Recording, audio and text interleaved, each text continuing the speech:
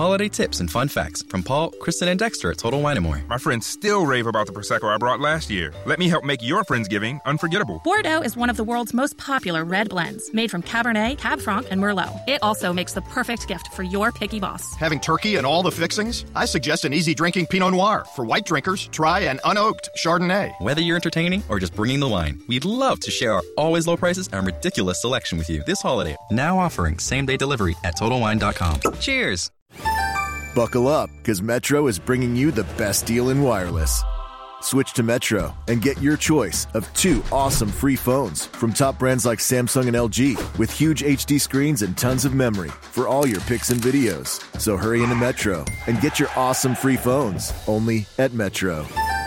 Plus sales tax and activation fee. Requires port-in of eligible number not currently active on T-Mobile network or active on Metro in past 90 days. Limit 4 per account or household. Restrictions apply. See store for details and terms and conditions. Welcome to the Formation Lab. This week in racing, there's things that happened presumably. And stuff that could have happened, may happen. Who knows? It was kind of a slow week, but hey, we're here. We have a ton of IndyCar content for you. So excited. We have a ton of F1 news, some of which could be poppycock, some of which could be accurate. We'll get into that. That was for our UK listeners. Yeah, but first, cue the tunes. This is the Formation Lab. Welcome, everybody, to the Formation Lab, the only podcast available exclusively through 4-panel rage comments found exclusively on the I Can Has Cheeseburger Network circa 2011. How do you do? Keep scrolling through. I'm sure you'll get through all of the F1 news, as well as some late epic wins as you carry on through this podcast. Where do you come up with that stuff? How? What? That is some deep cuts, like meme culture stuff. Wow. Well, you know, originally we were on the Jeremy Renner app, and then we were forced to move to 20-second increments through TikTok. Well, yeah, because the Jeremy Renner app was founded by the same guys who did Rich Energy. So it didn't stick around that long. Not literally, but in hypothetical forms, yes. May as well have been. May as well have been. But then, you know, TikTok kicked us off because apparently we weren't quoting enough TV shows and we weren't like, you know, e-boys. So we weren't dabbing quite enough, so we had to move. Wait, did I not quote the Kardashians enough? No. I'm so sorry to the royal family. Yeah, Jesus. America's royal family. Oh, man. God help us all. But so, you know, they kicked us off of TikTok. We weren't dabbing quite enough. So now we're available exclusively through 4-panel rage comics. So welcome, everybody. I'm Luke. I'm Tim. And this is the Formation Lab. We have a kind of a quiet week this week in the world of racing. There was some news, but there weren't a lot of races going on. IMSA had a couple of races. Those were fun. I had a good time over at the track. But Laguna Seca saw some really great racing between the Corvettes and the GTs. The last time we will see the official Ford GT, the sponsored car by the company of Ford on the track in the red, white, and blue Holy Cow livery. And the last time we will see the front-engined Corvette. Oh, and the howl is going to be great, but I'm so excited for the mid-engine Corvette. That's going to be epic. I'm happy I got to see those cars at Daytona before they're I don't want to say retired, but before it drastically changes from something that you know and love to something different. I'm glad I got to see them at least once. So the sound of the IMSA Corvette is just something to behold. The sound of IMSA altogether is just great because you get, you know, an F1 and an IndyCar. You know, I love the IndyCar noises that the engines make, but it's all one instrument. IMSA is like a symphony of a jillion different, you know, engine noises. The BMWs last year didn't even make a noise. They just sounded like a whoosh. And then you have the Lamborghinis screaming at their high pitch. You have, you know, the Ford GTs that sound like they're about to punch you in the face. That, you know, they're rocking out to Metallica while they're driving type noise. Right. It's IMSA to me is second to none when it comes to listenability of all the engines. It's a symphony. I have it right here. Uh oh. Are we gonna play it through the mic?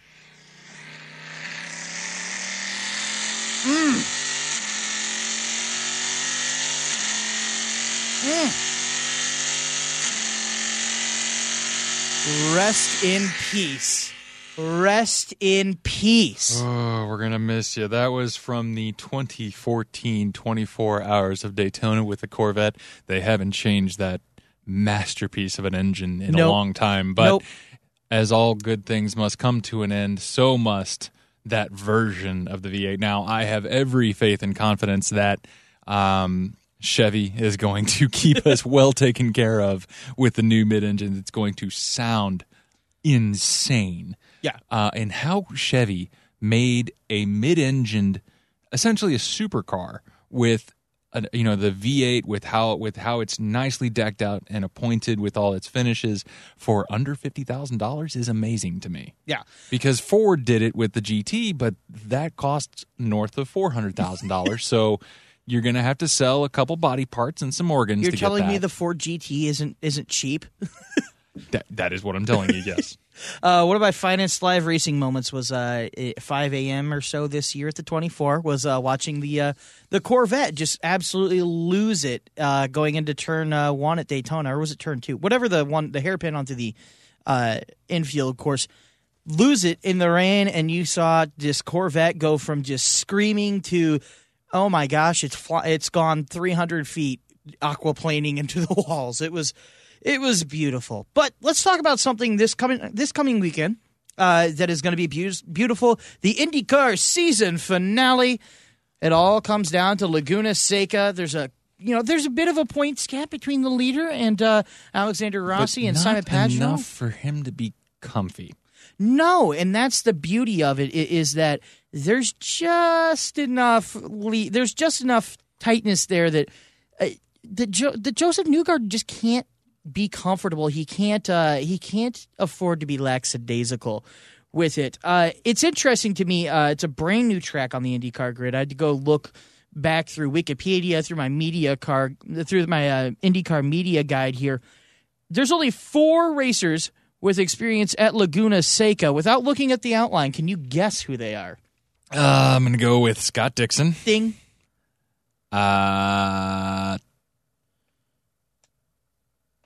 We talked to one of them. I was going to say, I'm going to blank on the rest. Go ahead. Simon Pagenaud? No. Tony Kanaan, Ryan Hunter-Reay, and Sebastian Bourdais. Tony Kanaan. I'm excited to see him do that. I love that guy. I love the back and forth between Tony Kanaan and Ed Carpenter. Tony Kanaan saying, "I'm 32. I don't know what you were talking about. I could show you my Brazilian passport." Because Ed got so bent out of shape. He goes, "Guys, I'm a solid 38. I'm an honest to God 38. Okay, I'm 32. Oh, okay there, Ed. I'm an honest to God 38. I don't know. I could show you my birthday. It's March whatever it is, 1981. I'm honest to God 38, guys." So great.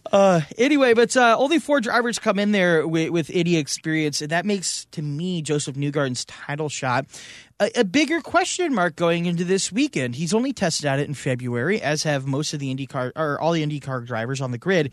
And Joseph Newgarden had a little bit to say about this as well. To come to kind of a wild card event like at Laguna Seca, where we don't have a lot of knowledge. Me specifically, I don't have a lot of knowledge about the track, and I think a lot of guys going in that have never raced there, they don't either. It's gonna create a lot of unknowns, and I think it's still a difficult task for us to make sure that we hit everything right and have a solid weekend. That was Joseph Newgarden talking about this weekend, and it's an interesting point to me that the season finale race is this race with all of these unknowns, with all of these question marks around it. You'd think at the end of a season it would be the one race where it's just a knockdown, drag out fight, but there's a lot of unknowns going into this race, and that is kind of an interesting point. I want to stick on that for a while. Tim, what are your feelings on having what is effectively a brand new track close out your season? I love it. I absolutely love it. You can't come in and see a favorite. It's a great way to end the season with something nobody knows, and it's going to come down to your raw talent as a driver and whether or not you can adapt to the corkscrew at Laguna Seca. I'm really excited to see the cars go through there at speed. It's going to be awesome. Watching cars go through the corkscrew is fun because you watch the front end of the car just almost drop. I mean, like, there's not space. You can watch this, the the shocks and the actual motion of the car just kind of go, oh shoot, I need to catch up with the ground that's fallen out beneath me. Exactly. It's just like pulling a table, out from under somebody. It's like rolling a ball off a table. They just kind of fall. But it's interesting to me because the only other racers with the race experience, like we said, Seabass, Ryan Hunter, Ray, Tony Kanaan, Scott Dixon. Scott Dixon can't make a title shot anymore, but the other three of those, they aren't, I don't want to say they're not relevant, but they aren't relevant in this title shot, and Scott Dixon is only barely not relevant. The three guys we're paying attention to, Simon Pagenaud, Alexander Rossi, and Joseph Newgarden, it's all a big question mark for them, with the grand exception of my boy, Alexander Rossi. He's had a little bit of experience here, and we had a phone call with him earlier, along with several other press members. So it was not me broaching this question, but here is what Alexander Rossi had to say about his history with Laguna Seca. My first introduction to motorsports when I was 3 years old, and my father took me for 7 consecutive years after that. So that was kind of our father-son trip. It was only a 3.5-hour commute from where I grew up, and as much as Sonoma has been or was kind of claimed as my home track just because of its proximity to my hometown, Laguna is much more a place where I kind of cut my teeth and Skip Barber and had my real first race experience in a race car there, and have a lot of laps there, albeit in a car that's pretty incomparable to what I'll be driving here in 2 weeks. But nonetheless, it's going to be a huge weekend for me in terms of local support and family that comes out, and that's always really exciting. And I'm fortunate to have 2 races in the state of California. So that was Alexander Rossi. Like he said, his dad would take him to the races. That's where he first fell in love with IndyCar. Was at Laguna Seca, or I think at the time it was probably a kart or champ car, depending on the year he first went there. So that might put him into the seasoned veteran for Laguna Seca. Yeah. He knows it a lot. Well, and that's an interesting point too. He says it's completely incomparable to an IndyCar where he was going, where he was going around the circuit. What he was going around the circuit in. He says it's incomparable. It was a different kind of car, but there's only so much that you can do with sims that, you don't get the feel for the real track, right? So I don't care, if Joseph Newgarden's raced 1,000 laps on sims in IndyCar at Laguna Seca, and Rossi's only raced 200 with, maybe a Ford, a Mustang or something around Laguna Seca. I think at a certain point, especially at a track like this, there's a lot of things that you can't simulate in terms of how the dust plays, in terms of how the car's going to settle. How the gravity pulls on you in the car. And, right, yeah. The speed, how the corner, the second corner, the first one's right off the start line, and it's really not even a corner. How the second corner hairpin narrows on you. There's so many things that you can kind of get the feel for once you start driving there that I think maybe there might be a slight advantage to Rossi in terms of just finishing ahead of Newgarden. Obviously, Newgarden is sitting, in the catbird seat right now, 41 points I think it is ahead. But I like the fact that Rossi... I think that you think that Rossi can take this. Well, I think, look, here's the key is, do I think Rossi has a shot at, a Road America-like domination and just sweeping the floor, or just, a victory at this race? Sure. And I actually like his chances better to win this race better than Joseph Newgarden's and maybe better than Simon Pagenaud's because of his previous experience here and the fact it means more to him because he'll have that family connection. He'll have some experience at the track. But the key is if he wins, even if he wins, Joseph Newgarden still has to choke a little bit, right? I think if you flip to the next page, we have the clinching scenarios. Rossi and Pagenaud if they win, Newgarden has to finish 6th or worse, or finish 5th if they score 2, or if Rossi scores 2 bonus points, or Pagenaud scores 3. So a lot has to go right for Rossi, right? But I think and a lot has to go wrong for Newgarden, right? But I think the key is that I think Rossi has a shot to take care of his end. The question is all Newgarden has to do is take care of his end to win, right? Yep. It's one of those things where. In baseball, we always say, take care of your own business and don't worry about the business of the other teams in your division, right? You win by taking care of your own business. That's exactly what it is. I think Rossi has the ability to take care of his own business, but I think Newgarden is sitting a little too pretty now. Yeah, it's too comfy. Right. And that might be his undoing. Who knows? But I know for sure that this is going to be an insanely awesome weekend again for racing. It really will be. Singapore has so many interesting things going into it. And obviously, they're giving out the Astor Cup in IndyCar. And anytime IndyCar has a little season finale, and anytime any racing series has a season finale where it can be decided in the final race like this is big. The bigger part of it, too, is that this track is just such a question mark, right? So let's talk about this track. There's obviously the corkscrew, but there's a little more at play here. There's a lot of medium speed, right angle-ish bends. They play around. You have to get the balance really right to get all that. Right. And to still, make it through the corkscrew for sure. Right. There's and not only the corkscrew, but a lot of people sleep coming out of the corkscrew. There's a left-handed downhill turn, right as you come out of it. And it's not technically part of the corkscrew, but to me that is always just as entertaining of a part of the track as the corkscrew itself. There's that downhill left-hander where the land is just kind of falling out from under you, but it's a high-speed corner, and that's a fun area. There's so much at play because the first half of the track is relatively flat until you round the corner and start climbing the hill, and then you have a lot of elevation change. It's not like Spa where for a fact that there's just elevation change on elevation change, right? You have to balance the car. Do I want the back half or do I want the front half? So there's uncertainty in that, but there's also uncertainty in where the overtaking spots are. There's a history at this track of a problem with overtaking. It's really hard to pass here. I don't know if I'd qualify it as a problem. It's only a problem if every other track has the same issue, right? Right. You can have tracks where, hey, it's just hard to overtake here. That's fine. That's why I don't think, Australia in F1 is quite as big of a problem as others might, right? Yeah, it's hard to overtake, but that's only a problem because you have a ton of other tracks where it's hard to overtake. One or two isn't an issue. But the drivers seem to not know how or when or where they're going to overtake. So let's hear from Rossi first on the ability to overtake at this track. I have no idea about passing zones because obviously in a test the main goal is to stay as far away from other cars as possible. In terms of the challenging parts of it, I think it's a very low grip surface. So I think it's one of those tracks where you're going to see the car sliding around a lot and guys working the wheel and there's dirt runoff, so drop wheels and throw dust on the track and that sort of thing. So from that standpoint, it's pretty tricky. The raceability of it, I couldn't tell you. I mean, the obvious answer would probably be turn 2, the braking zone there. But it's a pretty narrow corner, so I don't know.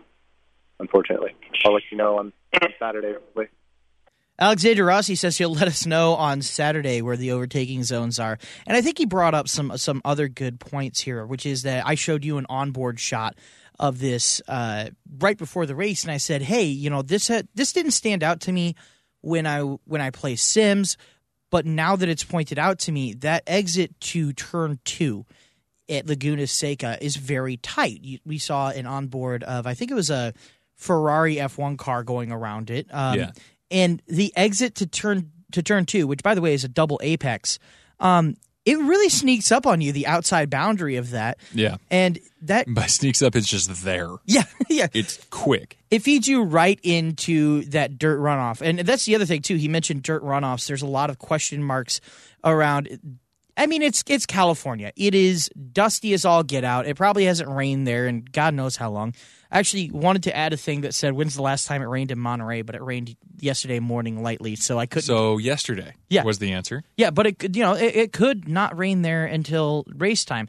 But it's going to be dusty, all right? And there's a lot of corners there that either A, it's advantageous to straighten it out and maybe stick a wheel out of the line, or two, much like turn 2, the track just kind of feeds you into the exit, into maybe sticking a wheel out and getting dust all over it. He said it's already a low-grip surface. You throw dust in on there, you could be seeing a track that really evolves in such a way that if you make a mistake, now you have a much bigger problem than, say, if you made a mistake at a Mid-Ohio.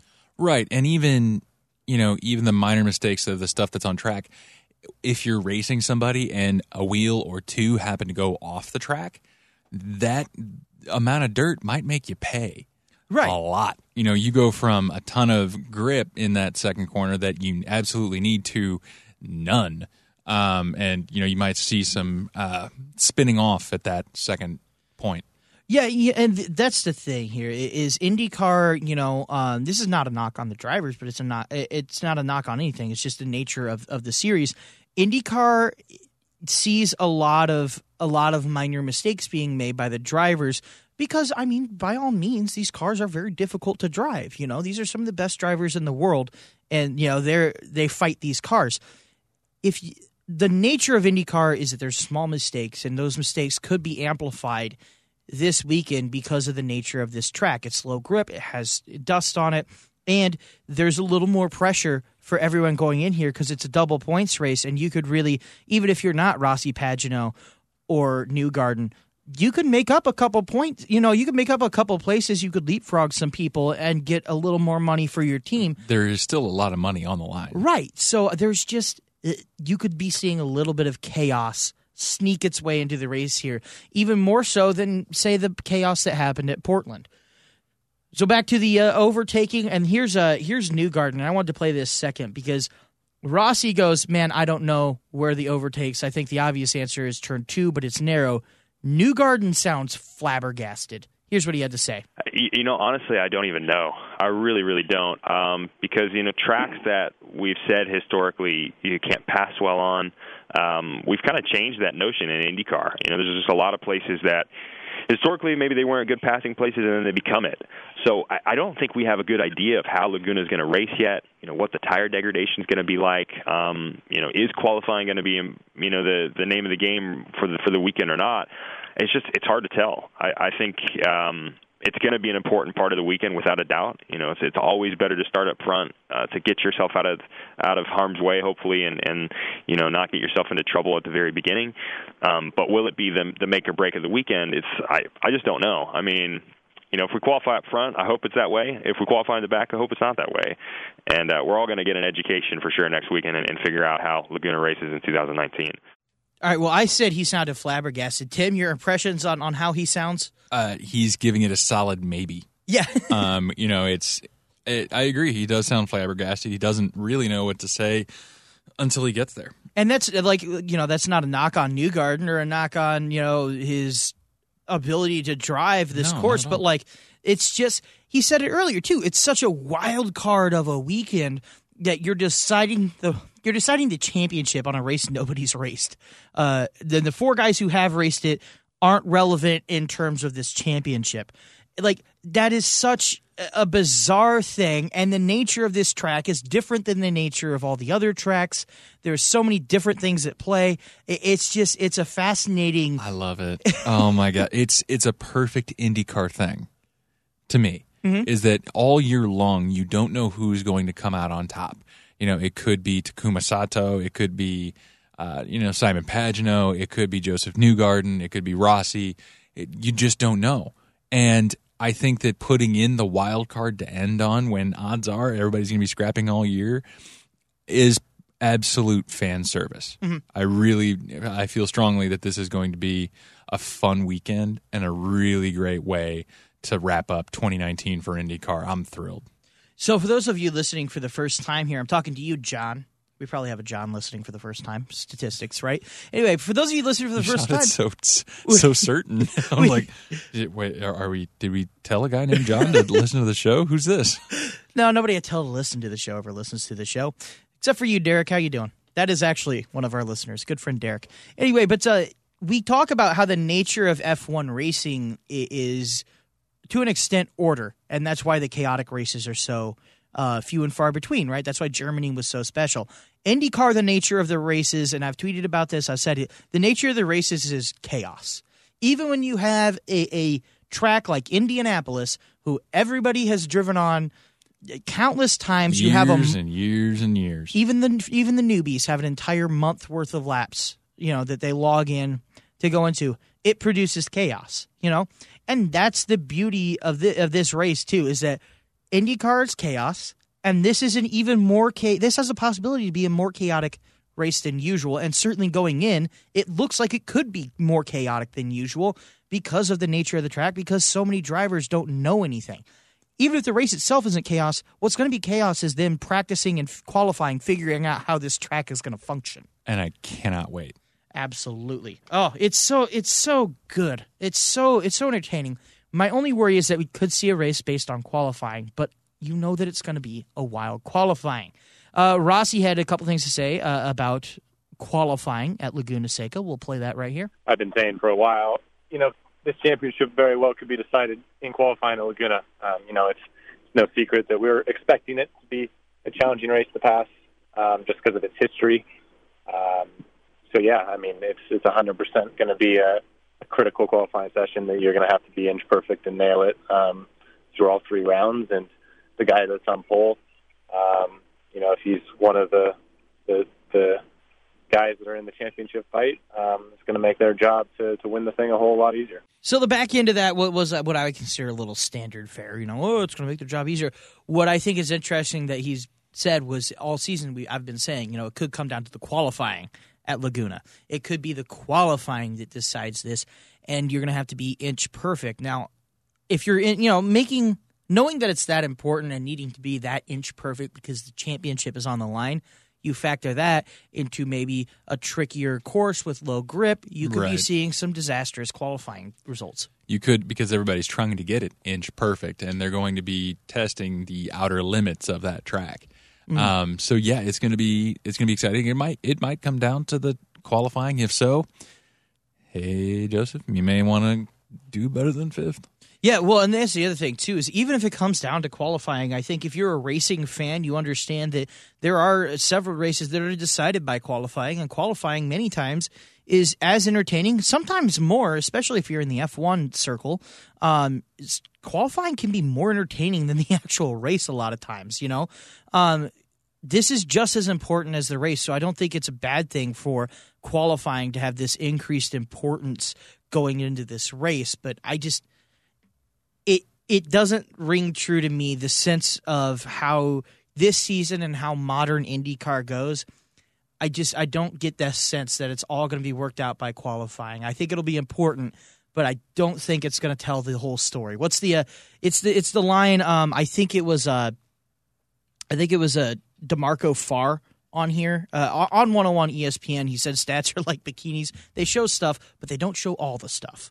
And I think that's the way qualifying is going to be. It shows stuff. It's not going to show all the stuff. Right. And if you looked at just the box score of Game 6 of the 2011 World Series, you would see, they won by a single run. Good for them. You would not see that David Freese, the hometown kid, hit the home run to send us into the next night.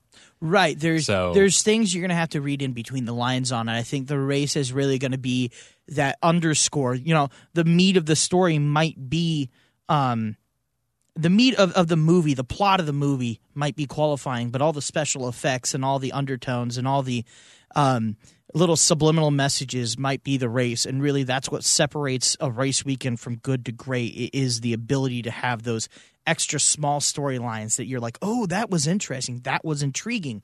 So it'll be really, really interesting. We'll leave you with one final Joseph Newgarden cut. It's up to Joseph not to crack under pressure. And he knows that, but he thinks he feels pretty comfortable. The positive thing is I do feel like we control our own destiny, and that for sure is the case, which is why it's the favorable position. If you'd ask me if I'd rather be 41 points up or 41 points down, you're always going to choose being 41 points up. It's just a much better place to be. But having said that, it's still, with a double point situation, has to go extremely well. because of the way it changes the nature of the finishing positions and the points payouts. So we'll just have to see, how we get on next week. I have a lot of confidence in Team Penske as always. You always feel prepared when you come to a new track or a venue you've never been at before, and certainly I think with Team Chevy, they've given us all the confidence in the world. Every race this year we go to, we feel like we're getting what we need from them, and the communication has been excellent. So I feel like we have the right people in our corner, and we just need to make sure that we try and go and execute now. That was Joseph Newgarden, and that sounds like a man to me who's trying to be humble, but he thinks he's got it in the bag. We were talking during this clip. Obviously, our mics were off. He said, I feel confident in Team Penske. You want to tell me what you told me? No kidding. No joke. You're confident in Team Penske. It's like you show up to a gunfight with a nuke and everybody else shows up with a knife. It's just like, no kidding. Yeah. Team Penske is insane at what they do. Mm-hmm. They, the nicest mechanics, I think, out there. It's just just a really great team. Holy cow. We had a good conversation with a few of them at They Gateway. Were all very open and, took any question we threw at them. Yeah. When Newgarden was replacing his engine, I pulled aside a Penske mechanic and flagged him down. And I just asked him, I said, is this going to be a grid? Or is this going to be a grid penalty? And he explained the rule to me. He said, it won't be.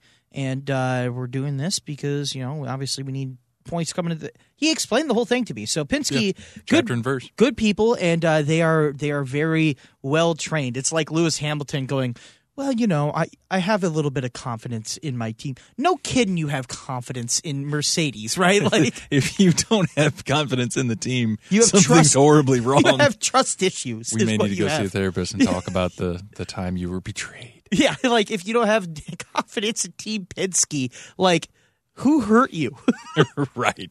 No, that's. I mean, just hearing that was a duh, moment. But I thought that was funny. But in all seriousness, Team Penske, that's a pretty good horse to bet on right there. Right. If I'm a gambling man and I'm using my brain to put my money on something, it's got to be Joseph Newgarden wraps it up. All he has to do is finish, fifth or better, right? Mm-hmm.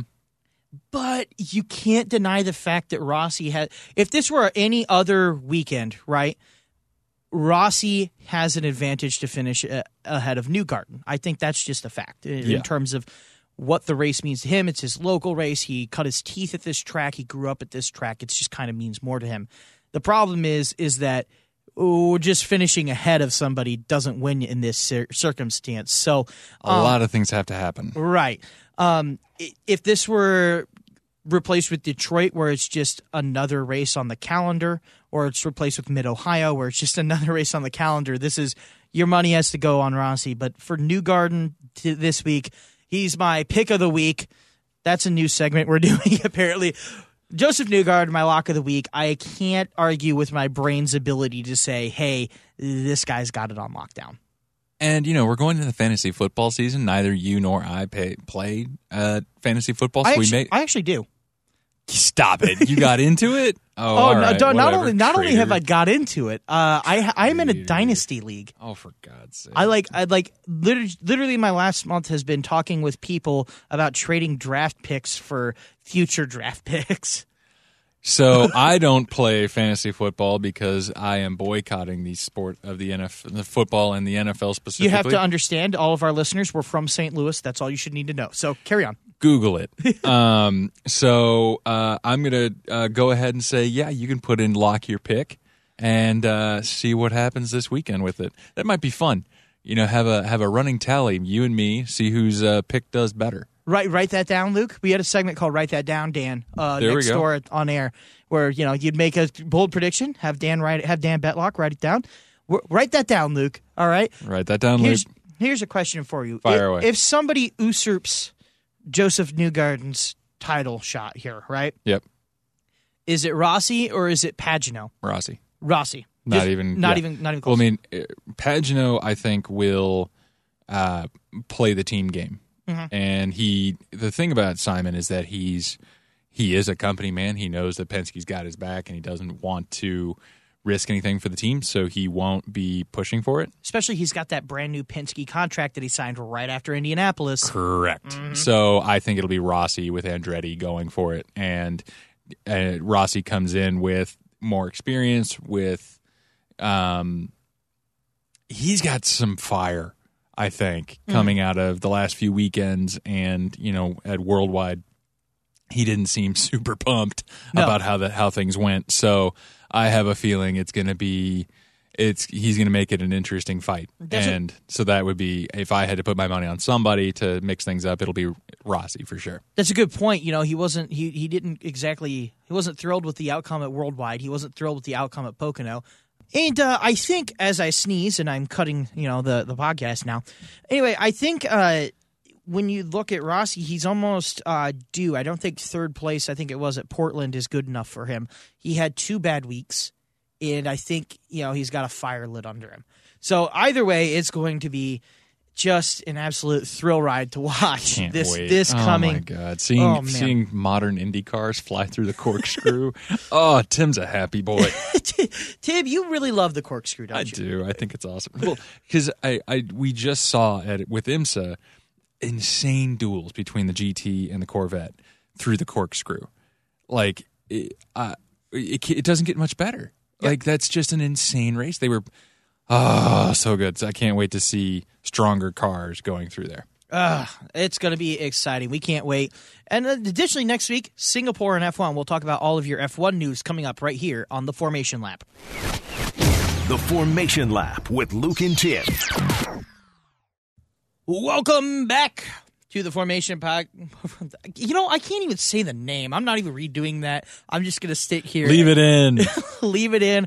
I am too tired to say the name of the Formation Lap podcast name correctly. But that's because it's been a busy week in the F1 news world. Not so much a busy week in the F1 actual, racing world. There's not much concrete things to talk about, but there is enough. And we have a new segment that we're going to tease right now. It's called Luke's Old Man Rant. That's coming up. If you listened to last week's episode, and we have 2 of them too. We have 2 new segments. 2 new segments. Did you find something for your new segment as well? Not with that one. No, I'm going to debut that at a later date. Oh, but, it's a special Mousecatool to help us later, huh? Mousecatool. Jesus. No, not quite, but I will introduce it here shortly. All right. Well, let's start off with the news. It's time for the news, everybody. First off, Williams have extended their deal with Mercedes to provide power units for the team through 2025. Cool. How they did that, not sure. Claire Williams, we've enjoyed a wonderful partnership with Mercedes-Benz over the past 6 years of what was originally a 7-year agreement. And so we're delighted, yada, yada, yada. Further 5 years from 2021. So it's a 5-year deal, but it starts in 2021. And this is notable to me because it's the first deal I can think of that has been struck with the implicit knowledge that in 2021 we're going to have this entirely new rule set. And they knew that, and this is all about that new rule set. And I can't help but think for a team that can't afford to make many more mistakes than they already have. We've talked about their financial woes previously. This is maybe a little more risky than it would put on hiring on Mercedes. Hear me out. Mercedes, we've seen this season, maybe Red Bull, Honda are stepping up. They're coming for him. Ferrari's faster in a straight line, right? So that tells me that, maybe we're only a couple years away from a Ferrari or a Honda engine coming up and maybe, nipping at the heels or maybe even just being straight out better than a Mercedes engine, right?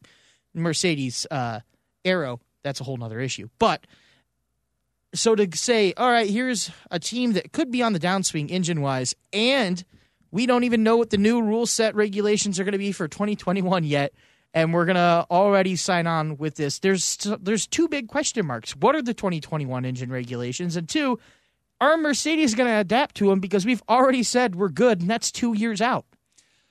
Yeah, I don't know. The more I'm sitting here thinking about it, the more, and we didn't put this on the rundown, but the more I'm sitting here wondering if this is a move less for the competitive edge of the team or better for a potential investor to come and buy it. That's a good point. One of the questions I put on here is, will Williams even be a team as we know it in 2025? They've lost money. They lost a ton of money last year. They're losing money this year, according to reports. They're a private team. Private teams can't afford to lose money like a manufacturer team can. Correct.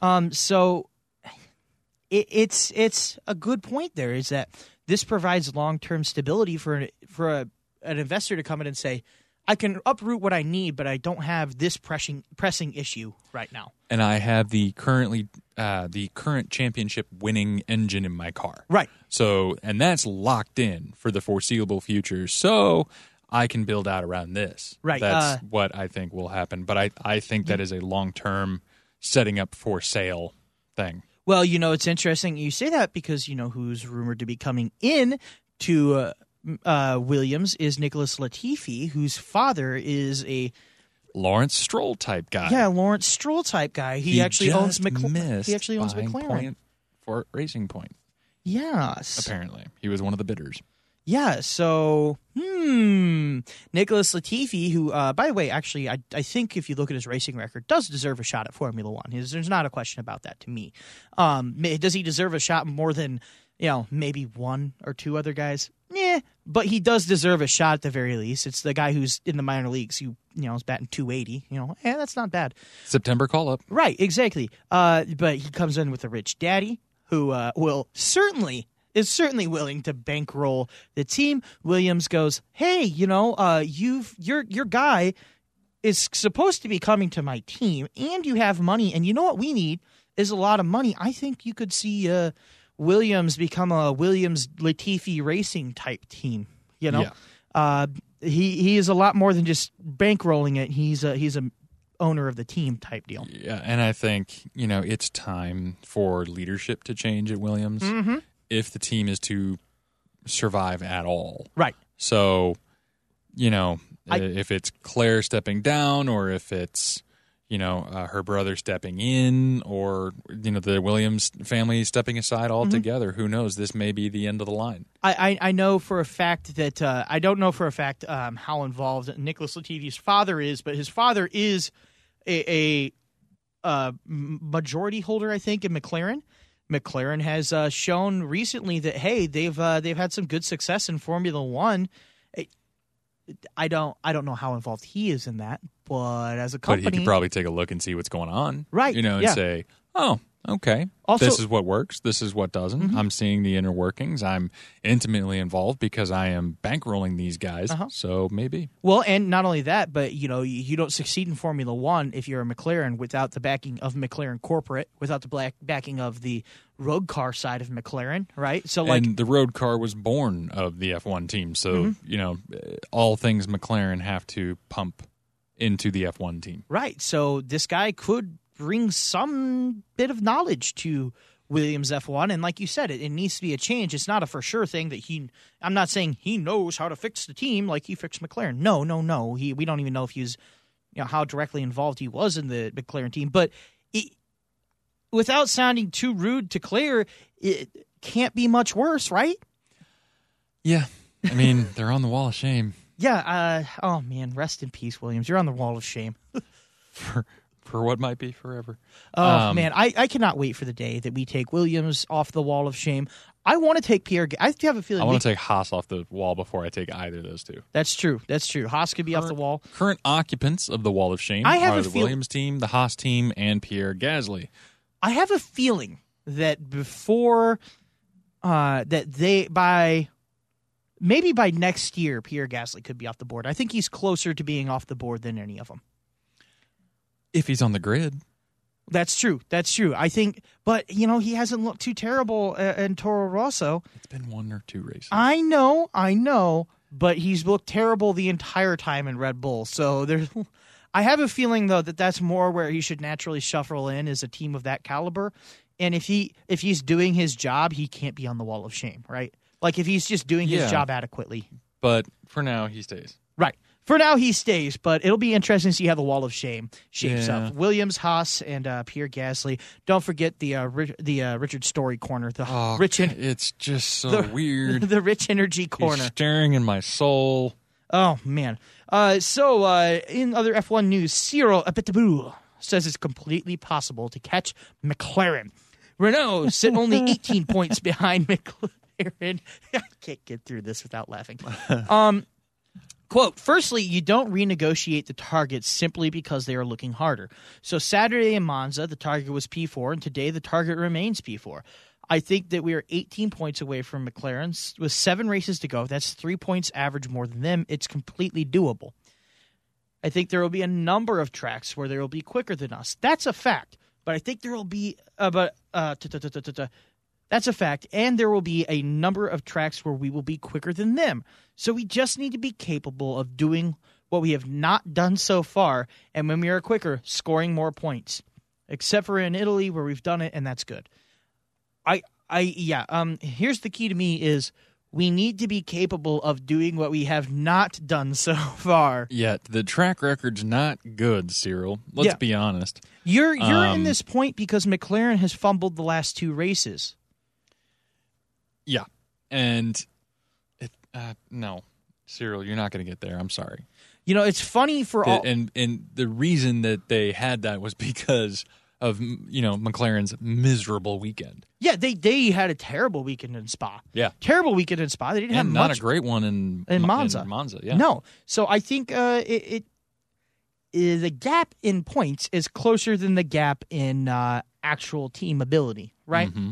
I don't see it happening, but I wouldn't hate for a last race to be a fight up front just for who wins the race, and maybe a fight for McLaren versus Renault to see who wins the midfield, and maybe a couple teams fighting near the back. I think that's a possibility, but I just going into next year and looking towards the foreseeable future, McLaren's just the better team. Yeah, they are. And they are on the upward trajectory. They've got 2 drivers that they have total faith and confidence in. Renault, you've got 1 driver that's on the way out, so don't expect a whole huge lot from him. I don't know. I guess we're going to find out, but I don't think that they're going to be able to catch McLaren. What do you think if you had to take a stab at the points gap after the final race of the season in Abu Dhabi? What do you think the points gap between McLaren and Renault would be? I think it'll be the same. It'll be pretty close, but it'll be substantial, but it won't be. And apparently, my voice decided to get really excited about that. But it won't be, too far gone. It'll be Renault. For some reason, I don't know what has happened this year where they've, gone arguably backward. Mm-hmm. But that hopefully next year they start to use that new 4,000 square meter new warehouse manufacturing facility. They start ramping things up and doing well. Do you think, and showing the might of a manufacturer, which they haven't done so far, and that's the key to me. Is 2 races does not mean you have that swinging ability that the manufacturers teams can have. And I think it's ballsy of Cyril to say this because we and multiple other pundits who know far more than we do have said in the past, over the course of this season that maybe Cyril Biddabouls, is not the solution for Renault. He might be the issue. Right. Yeah. So who knows? It might be some posturing. But no, Cyril. Sorry. No, I don't think that's going to happen unless it's going to take McLaren fumbling at least 2 more consecutive weekends for that to even enter the realm of possibility. You're going to have to DNF the next few, yeah. Yeah. So Daniel Ricciardo, he's still being sued by his former manager. That's a couple months old news. But the new news is that that means that his finances are public record. So we did a little bit of scouring, and included from Renault is a flat sum of $55 million to Daniel Ricciardo. That's some good money, folks. Yeah. Because you think about it, the top end, your Vettels, your Hamiltons, the multiple world champions, they earn about $40 a year. That's a good amount of money.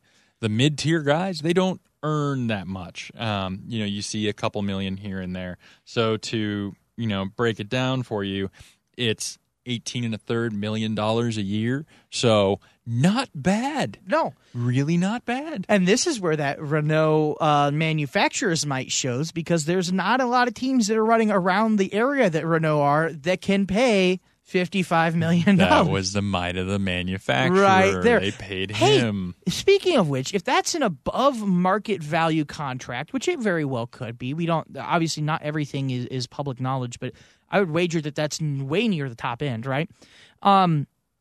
Is that why they're so eager to move on from Nico Hülkenberg and go to Ocon, because they need to save a little money on that second driver because you've sunk in a lot of cost into Daniel Ricciardo? Yeah, I think it is. I think obviously I actually there are think it's other more reasons. of a I think it's actually more of a stick for Daniel, whereas Hülkenberg is probably not demanding that top of the midfield pay range because of his hideous luck. He is the current record holder for most numbers of Grand Prix starts without a podium finish.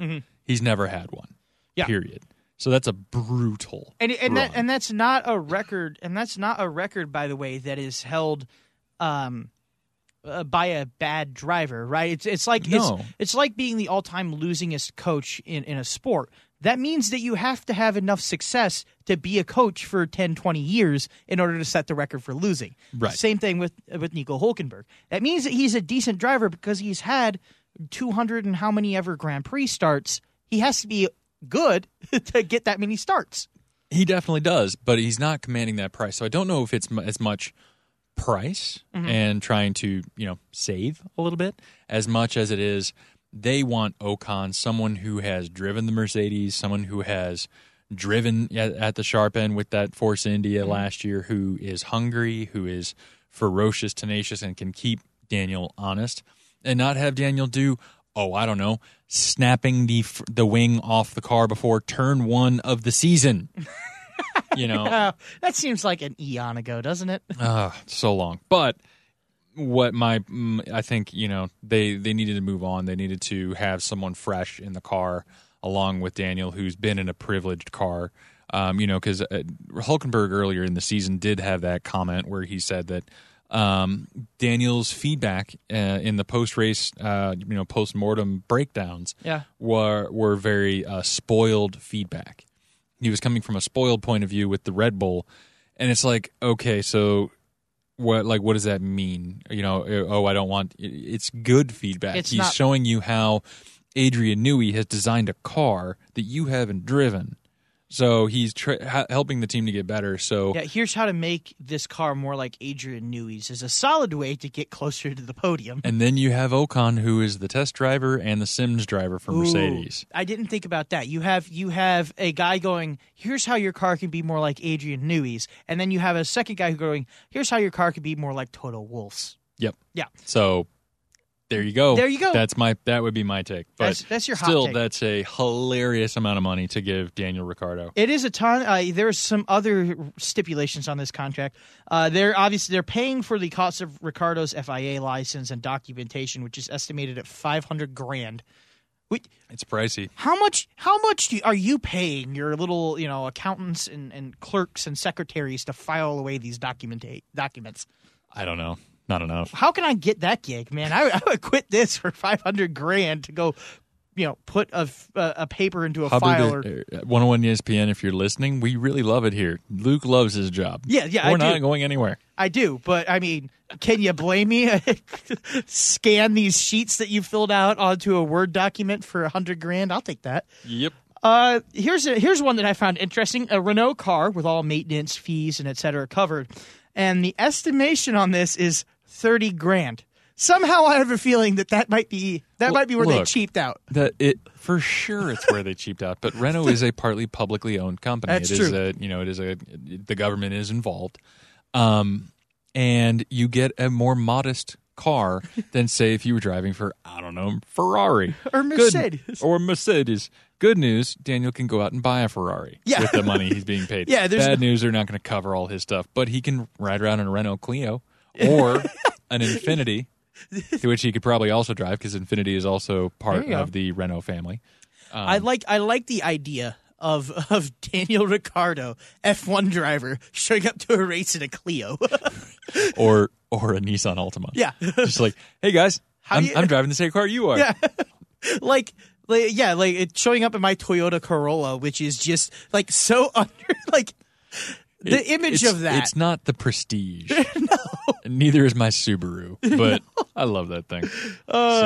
And then his end-of-the-season bonus, you talked stupid money already. His end-of-the-season bonus can be up to $10 million based on Danny's performance. Obviously, when they say up to $10 million, he's not winning the WDC, so he's not going to get $10 million. But that's still no joke. You could almost increase your pay 30%. That's a pretty good incentive for anybody. Yeah. So, like I said, there's Renault's might of the manufacturer coming through right there. That's exactly it, right there. Well, and not only just any manufacturer. I mean, Ferrari's a manufacturer, but Ferrari can't afford to be swinging out money quite as much as Renault. The Renault is the mightiest of the manufacturers globally. They are the biggest, right? Yep. So to me, I'm like, I don't know if many other manufacturers wouldn't do a double take on that deal just because of their size, Maybe. And like a McLaren wouldn't sign that deal. Hopefully Vettel isn't looking at it and saying, "Hey, Ferrari, I'm not being paid proportionately to Daniel Ricciardo," and they're like, "Oh, come on!" Italian. We sell 40 cars a year. Come on. This is our entire marketing budget. All we do is race. That's and true. we pay you like $40 million a year, really. But yeah, not to be totally herky-jerky with the segues, as I'm typically very smooth with them. You're about as smooth as the founder of Segway during his last ride. Let's go. Jesus Christ. Rest in peace, maybe. But we're going into our new segment. Oh, right now. You're doing it right now. We're going to segue. All right, is it my new segment or your new segment? Our new segment. Our new segment. Yeah, either one of us can do this. This with is an spontaneous. Unverified. It is spontaneous. I have no idea what this is. Legitimately. Yeah, you do. I pitched it earlier, and you were like, "Oh, huh." Yeah. We're going into with the track. We have been. We started our formation lap. Mm-hmm. We are going through the race. We are now going into the scuttlebutt sector. Oh, the scuttlebutt sector. Where it's rumors, it's unverified, it's a little tricky, and we got to keep the line right through it, as, can keep some journalistic integrity as we can, but it is interesting, and we might want to talk about it. Right. I have put this on the outline. This is possibly scuttlebutt, possibly poppycock. Who knows what it is? Or it could be true. Who knows? It could be true. There have been quotes by Mattia Binotto from questionable sources. If you're an American, this is our clickbait corner. This is the clickbait corner. Hit the apex just right. Don't miss the apex. Anyway, the rumor is that there have been a secret vote about qualifying moving into next year, and that at certain tracks there might scrap qualifying in favor of a short sprint race. And the rumor specifies that's a unanimous decision, and the rumor also includes quotes by Mattia Binotto. This is a rumor. Total rumor. This has been attributed somewhat to La Gazzetta, which is an Italian paper. But that's not been verified by La Gazzetta. Yeah. So this might be some impressive tomfoolery. Here's the thing, is we've seen, I think The Sun picked it up in Britain, and I know all of our English listeners are saying, blah, blah, The Sun is clickbait tabloids like the New York Post is, and I understand that. But at a certain... Every now and again, the Post and the Sun get it right. Well, and a broken clock is right twice a day. And there's a difference between making up a story out of nothing and, there's a little nugget. We're going to write a story that extrapolates all of this information, which is not true, around a possible nugget of truth on the inside of it. So the idea is that a 100-kilometer distance race opens up it's in place of qualifying on that Saturday. The normal race distance for F1 for our IndyCar listeners is 300 kilometers. So to be about a third of the distance race, it'll be a sprint race, and that will determine the starting sector. This is where it gets interesting, too, because F2 already runs a sprint race. Yeah. Although, and that is actually where Antoine Hubert died. Right. The other interesting thing is, if I remember correctly, I think the sprint race is the second race of the weekend. Yes. Which, again, shows that the FIA is possibly willing to do this. The actual feature race is the first race. They take the top 8 finishers, which are where all the points are. Only the top 8 get points. They invert the top 8, and then they run a sprint race with that. that, to me, wouldn't be a bad idea. I don't think so either. Here's the thing, though, is that as we saw in Monza, teams are more than willing to play shenanigans with the qualifying format, no matter what you do. So if you have a sprint race that has an inverted grid, you best be guaranteed that there are going to be some shenanigans going on.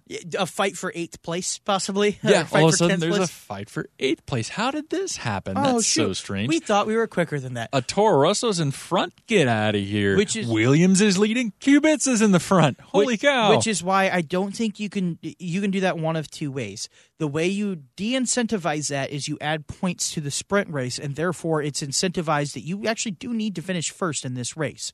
The other way you could de-incentivize shenanigans is that the only time you invert the grid is going into the sprint race. You take inverted top 10 in manufacturers' standings, top 10 in drivers' standings, however you do it.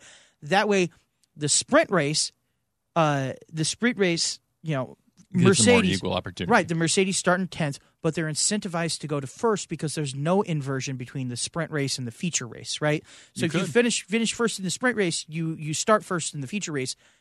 That's where you invert the grid, is pre-sprint race.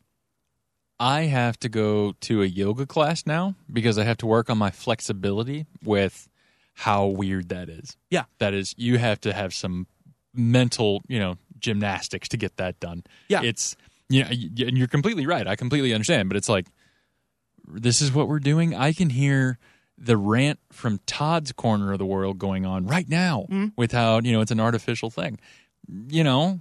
But in a way, is this any better than DRS or HD tires? In a way, isn't which I think that the current qualification is excellent television, the current qualification format. And you and I agree completely. I would say it's arguably better television than the actual race itself because the build-up payoff system is just brilliant. Yeah. But isn't the idea of knockout qualifying already a gimmick? If it was just actual qualifying, you get one lap, you're done. Or here's 30 minutes, log in your best lap, be done. Yeah, but then you wouldn't have like the Gilles Villeneuve, getting pipped and then getting angry, getting back in the car without his seatbelt on to go bang in another time. So it's like, so there have to be some gimmicks with qualifying. So if you're already opening the doors to gimmick, I think this might be a pretty balanced gimmick, right? It's simple. Win the sprint race. Wherever you finish in the sprint race is where you start. That leads to the question of how do you determine the grid for the sprint race? It's simple. You just invert the top 10 or invert the entire field. However you do it, it just incentivizes the teams that are fast. Flip the driver championship. Right. It encourages the teams that are fast to go fast and put on a show that Saturday, which, dare I say, that sprint race with an inverted start that's only 100 kilometers that would be pretty dope. Might be more entertaining than the actual Grand Prix because teams got to fight immediately. Yeah, and then all of a sudden, Ross Brawn's like, oh, God, what have you done? Oh, no. Oh, bother. But like we said, this is all rumor, is that... Complete scuttlebutt. And like I said, the other thing is that thought that I just had is not part of this rumor. The rumor is simply they've agreed to a sprint race. Right. I do hope that the FIA organizers listen to that because I think that's the best argument for it. Yeah. And that's the best way to do it. That would be awesome. Yeah. But, the other thing, too, is if you want to talk money, man, if you're paying to go, if you're in Europe and you can go to see a couple F1 races a year, how much more incentivized are you to be there all day Saturday if there's that sprint race going on? Yeah. Because you're not... The grandstands will be filled. You're not going to miss that. Race organizers are going to be pumped because they're selling hot dogs, they're selling beer, they're selling merch. I don't know if they're selling hot dogs in Europe, but I get your point. Come to America, you'll sell a lot of hot dogs. Actually, I take that back. I went to Iceland. Best hot dogs I've ever had in my life. In the streets of Reykjavik. Gorgeous country, too. Oh, absolutely. So that's our scuttlebutt That's the scuttlebutt sector where you made it through nice and clean. And now we come into an interesting story, I think, that you found for this week. Yeah, Singapore is reportedly experiencing a haze due to forest burning in Indonesia. Apparently, Indonesia is burning forests to make way for plantations. We're not going to get into the sticky politics of that. You can think what you want about it. We'll think what we want. We probably agree. But that being said, here's how that affects the Formula One race, which is what our thing is about. Pit Pass F1 is a website I looked at. They were the ones who kind of reported about that quote by Mattia Binotto. Yeah. But they had a couple interesting quotes from the National Environmental Agency about this haze. So, quote, the health impact, this is from the National Environmental Agency, the health impact of haze is dependent on one's health status, the PSI level, and the length and intensity of outdoor activity. Reducing outdoor activities and physical exertion can help limit the ill effects from haze exposure. And if you've seen recent pictures of Singapore, doesn't look awesome. It's not great, no. Here's the other question, though, is not only for obviously for the drivers, for, if you're going to have, maybe an oxygen apparatus in the helmet to maybe not make them, choke to death, but also the engines. The engines are a question mark. Yeah. I worry about the pit crew. The pit crew's crew big as well, yeah. Because the drivers, have these campers, make no mistake, F1 drivers are treated in the lap of luxury when they are not inside the cars, right?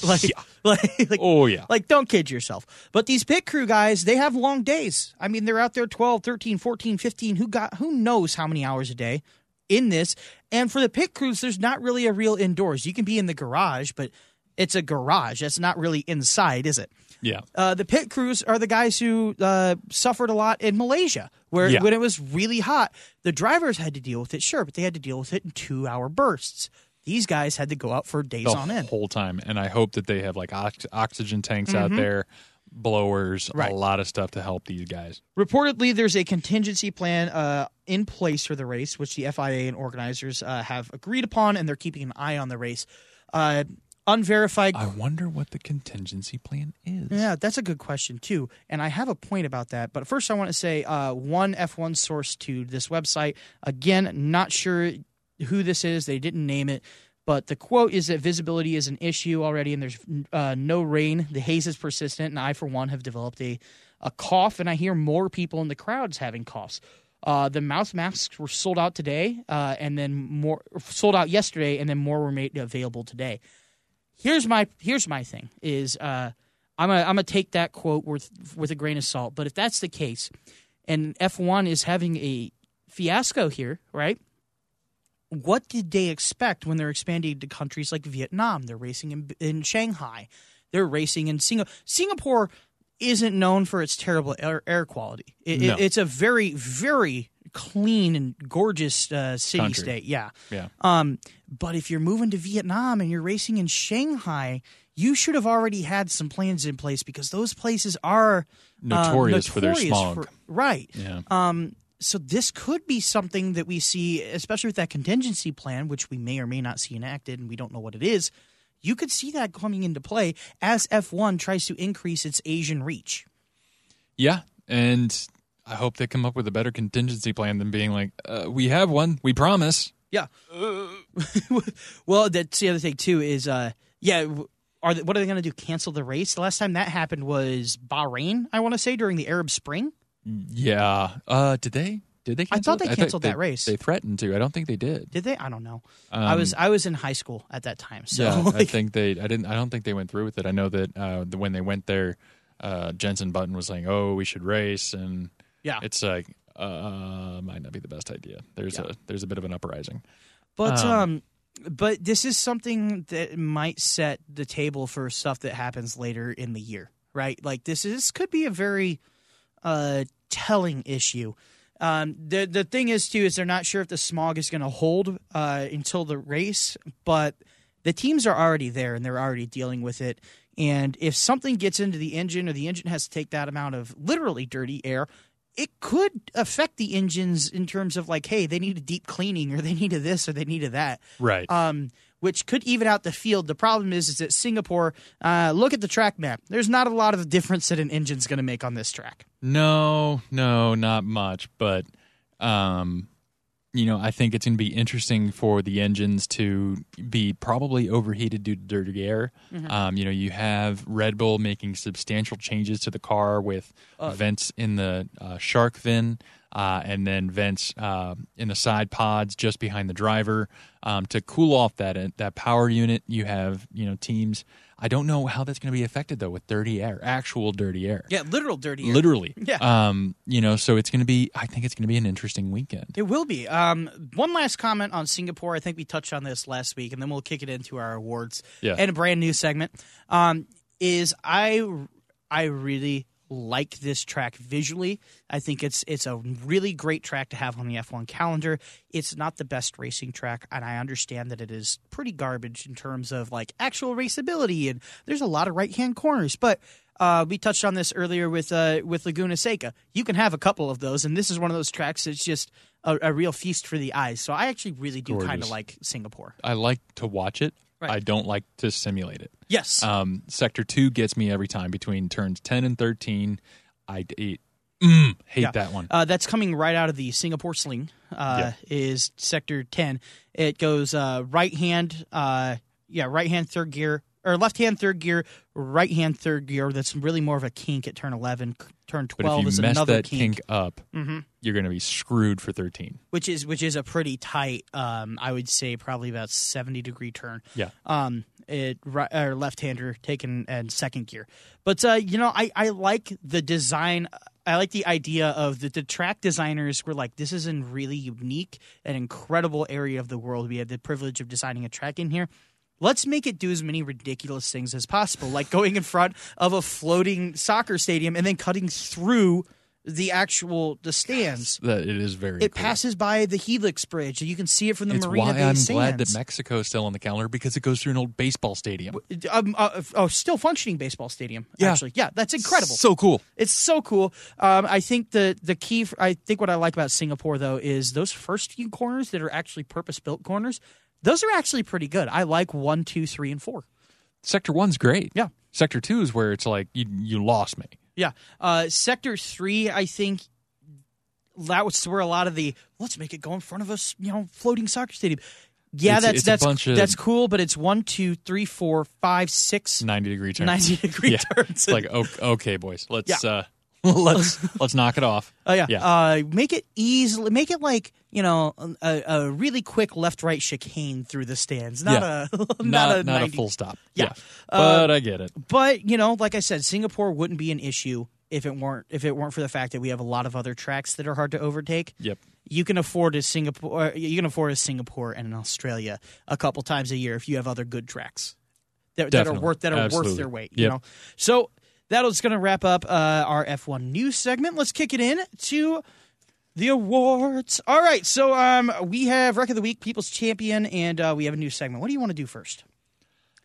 Let's knock off the awards. Let's knock off the awards. Yeah. All right, do we even have a People's Champion this week? This week, no, and I think that we should probably shelve it because we can't just give it out to be giving it out. Right, it's reserved. It's a privilege. It's reserved for special occasions when it is warranted. So, the People's Champions Trophy will stay up on our shelf here this week at the studio at 101 ESPN. I cannot believe that the higher ups let us put this shelf in and actually got a trophy. It was in a partnership with IKEA. So, but the Wreck of the Week, I think I agree with you for your nomination. So I was going to say this actually sets the stage for during the off season. We probably won't be giving out People's Champions unless it's a really rare occasion. That's right. But anyway, that means it's time for the Wreck of the Week. Listen to that beautiful Larry David-esque music. Rip. Is there any more? That is just the perfect noise. The perfect sound of just a comedy of errors, isn't it, though? It is so perfectly selected. Larry David, we thank you for using public domain music for that show. And for forming my sense of humor. Yes. So, Wreck of the Week nominees, this is a St. Louis-specific one. We're nominating Ride of the Century. Tell them what Ride of the Century is, Luke. So there's, we're a city. We're a pretty big city, and we have a contingent of motorcycle riders that like to do stunts. And their crew, it puts on an event called the Ride of the Century. Interestingly enough, these geniuses label it Ride of the Century, despite the fact it's a yearly event. And what that means is we have thousands. I think the peak attendance was 3,000. This year it was 1,500 or 2,000. I think it was right at 2,000. Yeah. Stunt bike riders descend on our highways, on our streets. They clog up the entirety of downtown. Hooligans. Which doesn't flow traffic-wise very well already. No. They clog it all up. They get on our highways and they'll engage in fist fights with people. They'll be doing 85, 90, 100, cutting people off in traffic. 8 of them are doing while popping a wheelie. While popping wheelies, while standing on there, standing on their bike, flipping people off in the middle of our commute.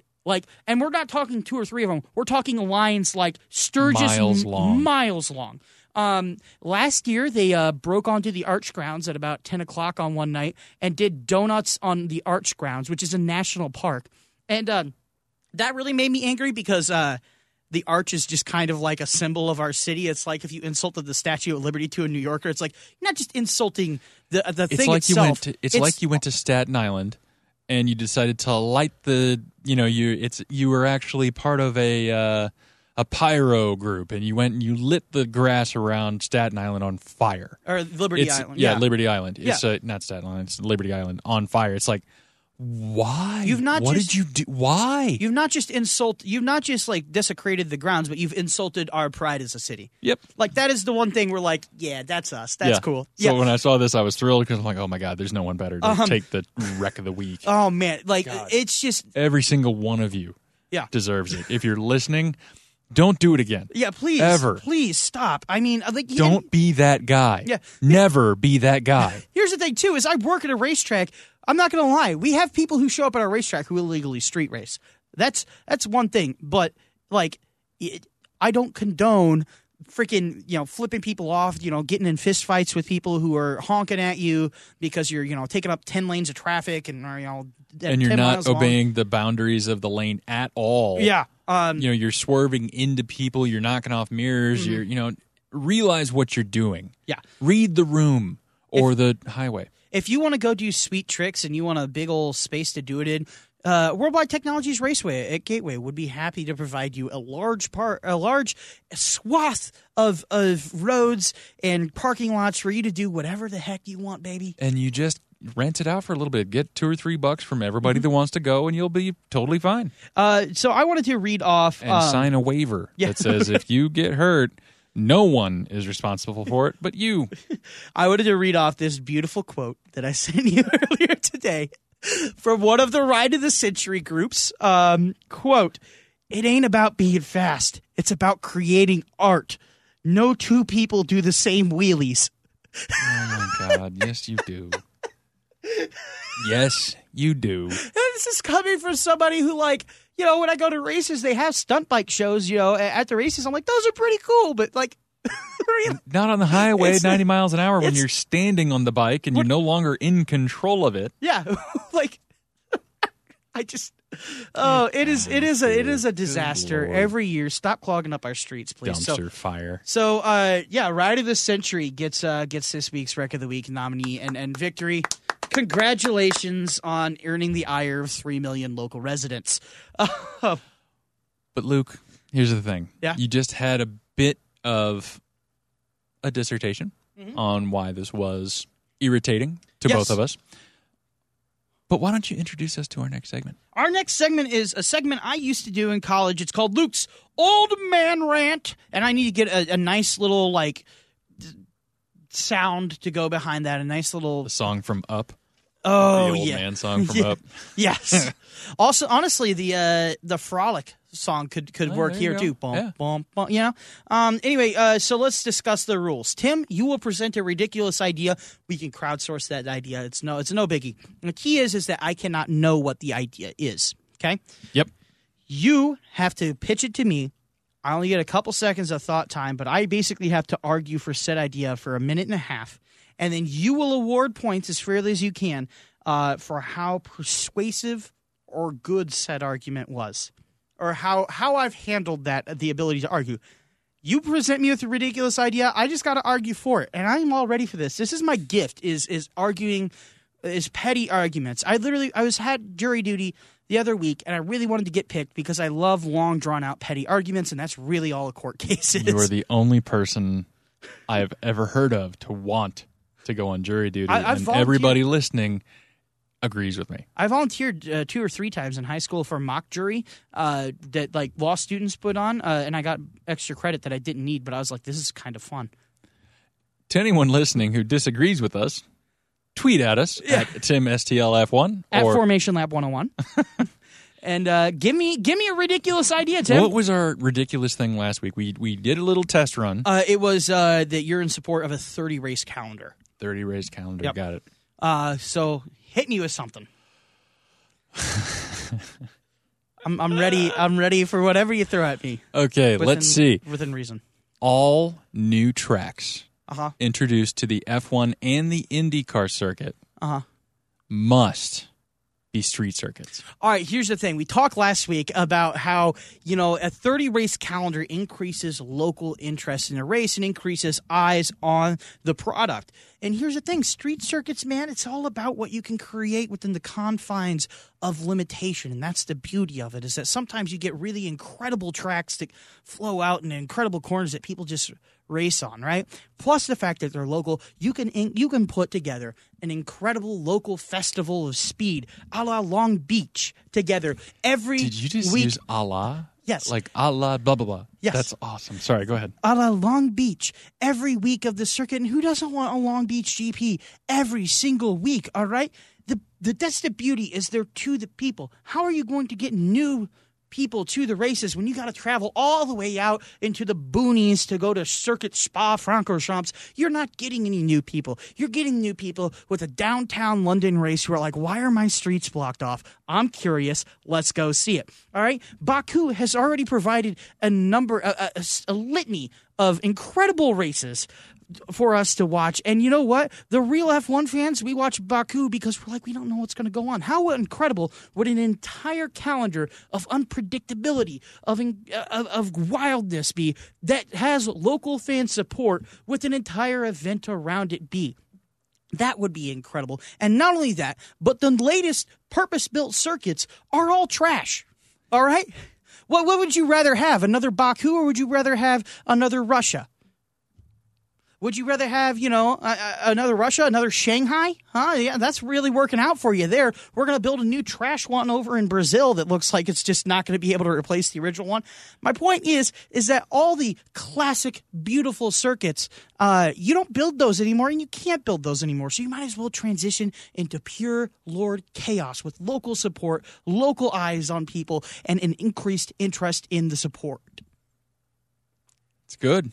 I probably would have hit tourism a little harder. Tourism would have been good. Yeah, you're right around the biomass, so why not be able to showcase new places and have it be part of their tourism board and have them buy in? What small kid does not want to see an F1 car run through the Arc de Triomphe?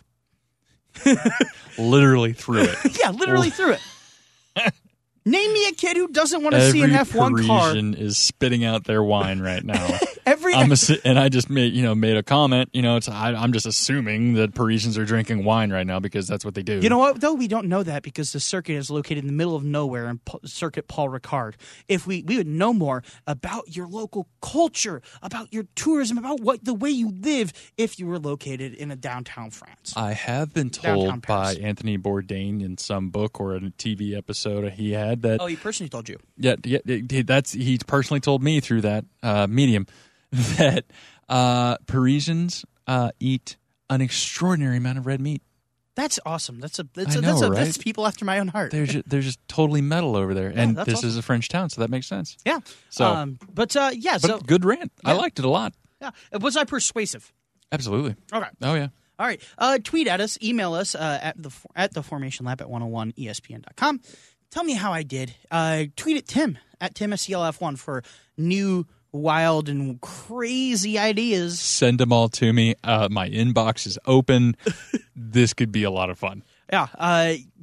The thing is like I said, I think I just have a gift for being able to ridiculously argue stupid things. Okay, next week's one. Oh, do you? Do you? Oh, you can't tell me, but I really want to know. All right. Well, I think that's it. I think that's all we have. So, without further ado. Next week we have Singapore. Next week we have the IndyCar finale. I wanted to say our partnership with the Outlap F1 podcast, we have to put that on hold for the time being. we have an issue in setting up a couple There's of them. some technical hurdles to overcome. Yeah, this is still a new studio here at Hubbard Radio St. Louis, so we have to figure out how to route some certain things, because obviously we're not going to make them drive all the way down from Chicago to St. Louis for this. Come on. That's not a fun drive. We talked about how not fun Kansas City, St. Louis is. That is even less fun. But anyway, so I think that's going to wrap it up. We'll see you guys next week.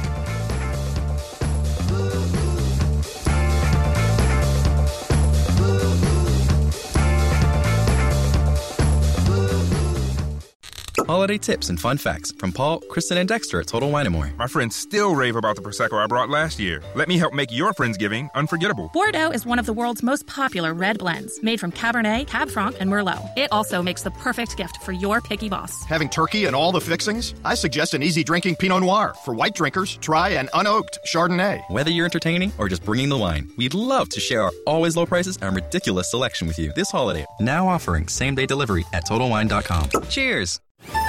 Buckle up, because Metro is bringing you the best deal in wireless.